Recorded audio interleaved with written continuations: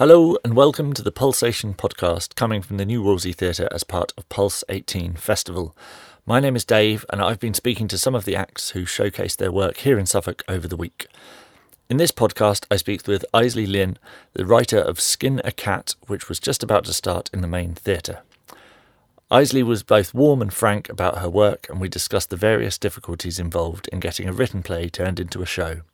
We spoke about writing for actors, vaginas and Tottenham. There's a fair amount of bad language and chat about vaginas, so if that makes you feel uncomfortable, then it's probably best you try another podcast. If you're still up for a listen though, then here we go.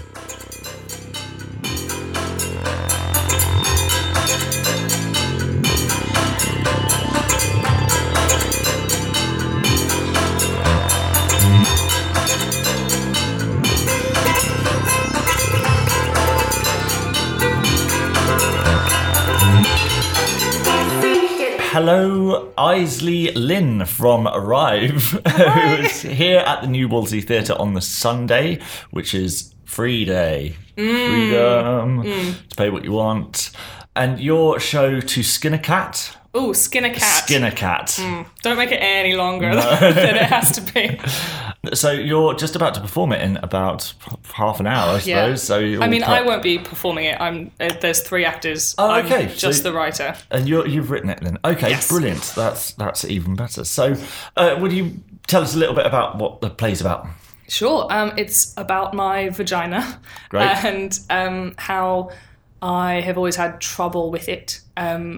And how my sex life never matched up to what I was seeing on TV and in books and everything else when sort of young teenagers were losing their virginity and stuff like that. I was always watching these programs going, oh, fuck, why can't it be like that for me?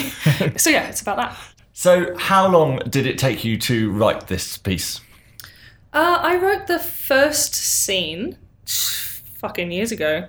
Not quite a decade ago now, but almost. And then I think I got a bit scared. I didn't feel scared at the time. But looking back on it now, I think I was scared of finishing it. So then it sat in a drawer for about a year and a half.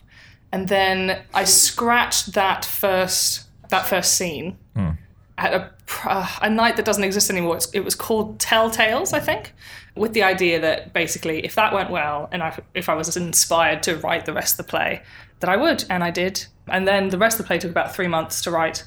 That was all 6 years ago or something. Okay. I sent it out to every theatre ever. They all said no. And then it sat in a drawer for another 2.5 years. Right. It got a reading. It got a bit of scratch again.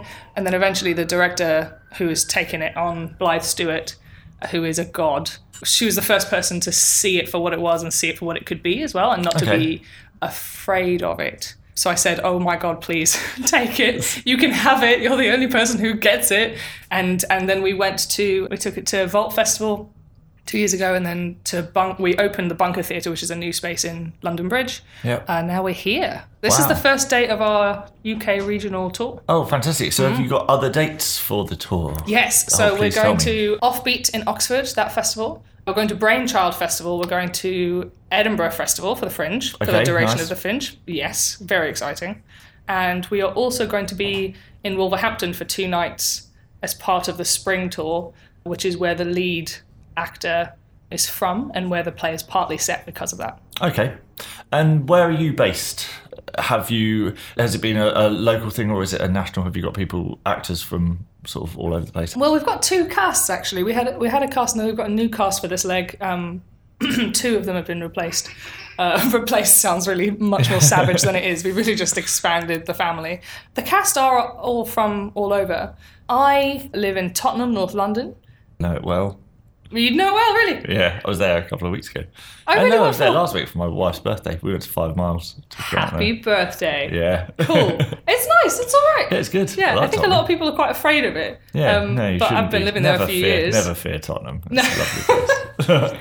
But I live in Tottenham and I was born in the States. Okay.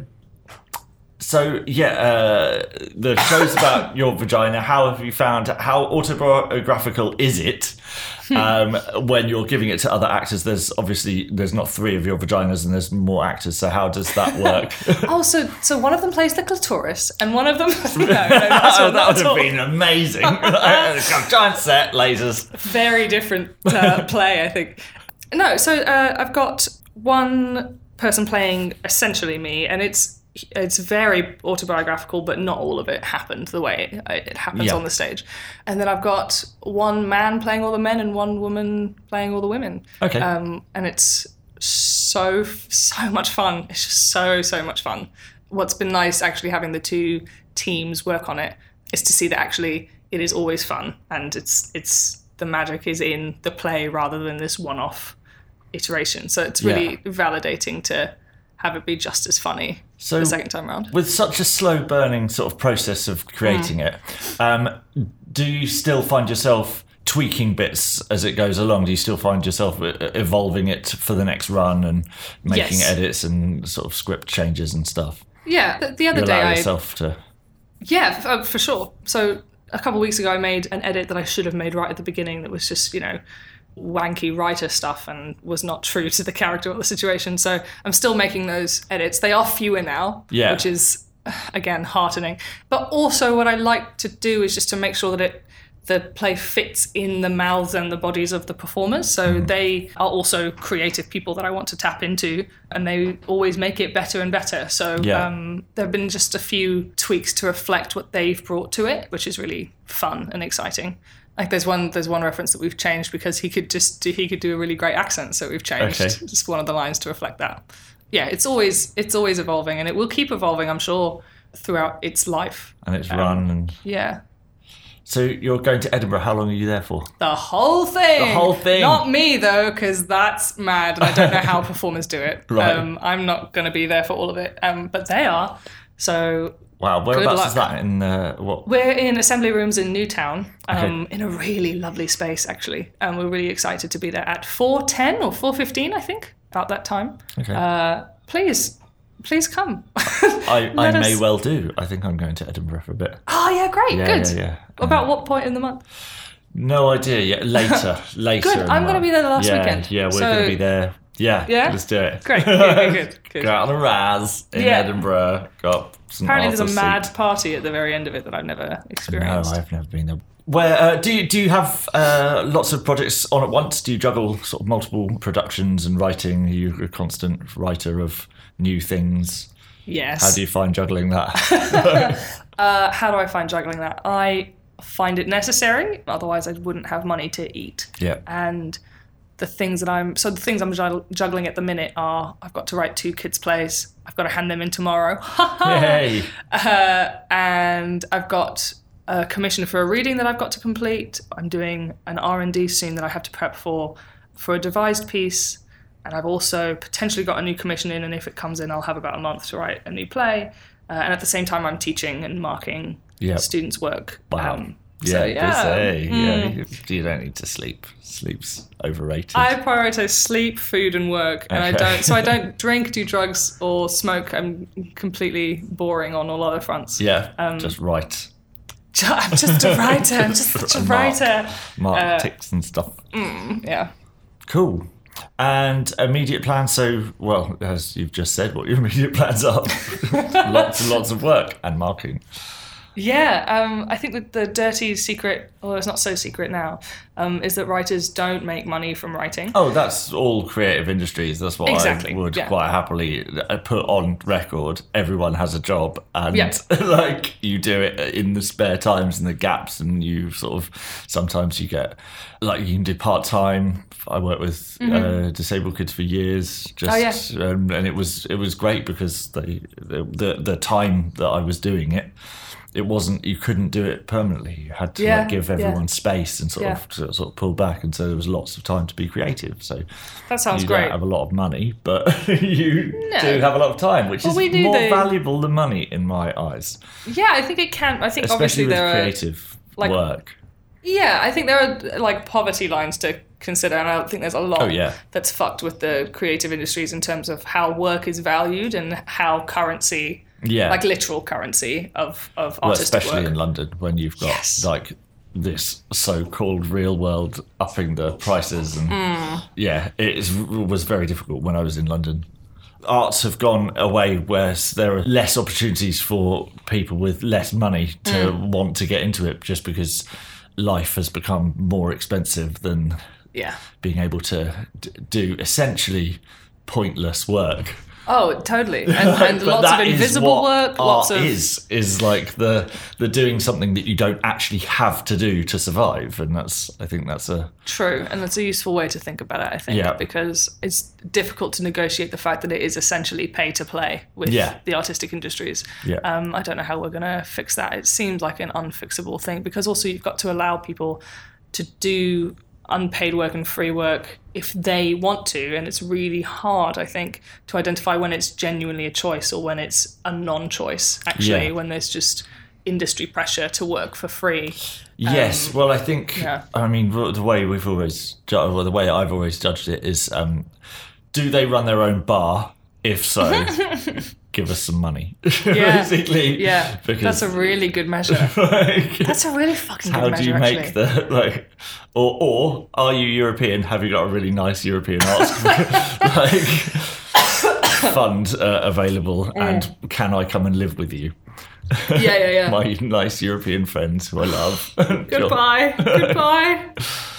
Yeah. So you said you had a story that you could tell us. Is that a real thing? This is a real story. Yeah. No. So because this is for artists, I thought it was just people interested in how this play came to be, or how plays come to be, all that sort of stuff. I mentioned already that we did a scratch of the first scene years and years and years ago. And as part of that scratch, they got all the people who were scratching on that night to come together like 2 weeks in advance and share what they'd been working on, which is quite unusual in my experience for scratch nights. Normally you just rock up on the day and like do your fucking thing and leave. This had a really nice communal aspect. And then after each like in progress sharing, the rest of the artists would feed back and share and everything else. And the first scene of this went so well that it like overran our slot because people were laughing so much, and we had to pause, and the actors were like, oh shit, I've got to like recalibrate. Yeah. And then afterwards the feedback was really positive, and then we were sort of just going around this big circle. And then some guy had put up his hand to say something. And he said, what is it about? And the scene is about a 9-year-old getting her period really early and her mother not knowing what to do. So everyone laughed, and I said, oh, I'll tell you when you're older. Now, this guy was much older than me. And he sort of chuckled, but then he said, but no, really, I think you should consider the fact that half of your audience is going to be men, and you do need to cater for them too. And there was this weird little like, Really? And at the time, I was just like, yeah, no, you're right, I guess, yeah, okay, maybe all right, maybe I should put something in there like that, which I deeply regret now, and I've never seen the guy again. And thankfully, also going around the circle after him, all of the men said, I don't agree with that, really but what I think was we need gonna that." say, yeah, and it was just the first example in a sort of stream of examples with this play in particular that have taught me the very valuable lesson of interpreting someone's feedback and knowing that feedback is often more a comment on the person giving it than the thing they've just seen. Yeah. And their feedback is actually a mirror to themselves. And that has sort of borne out with this play that has a lot of sex on stage and has a lot of frank description. And the audience response has been absolutely incredible. And the last performance I had was 2 years ago. I still get emails from people who've picked up the book and said, I just had to get in touch because blah, blah, blah, blah, blah. So obviously I'm doing the right thing, but I think if I hadn't learned the lesson of interpreting people's feedback, I would have much earlier gone, oh no, maybe I should have less sex on stage or fewer characters and compromised. Yeah, I might have compromised, but actually what I was able to do, thank fuck, I was able to say, oh, okay, well, if you think that it should be something else, then it's just because this isn't the play for you to work on, rather than the play itself is the problem. That's a really good point. Thanks. Good point, well made. Thanks. Well, thank you, Eilidh. I'm going to let you get off because it is it's just about to happen so in soon. about 20 minutes. So, Christ, thank you so much. It's been a real pleasure chatting. Yeah, wonderful. I'm going to press stop.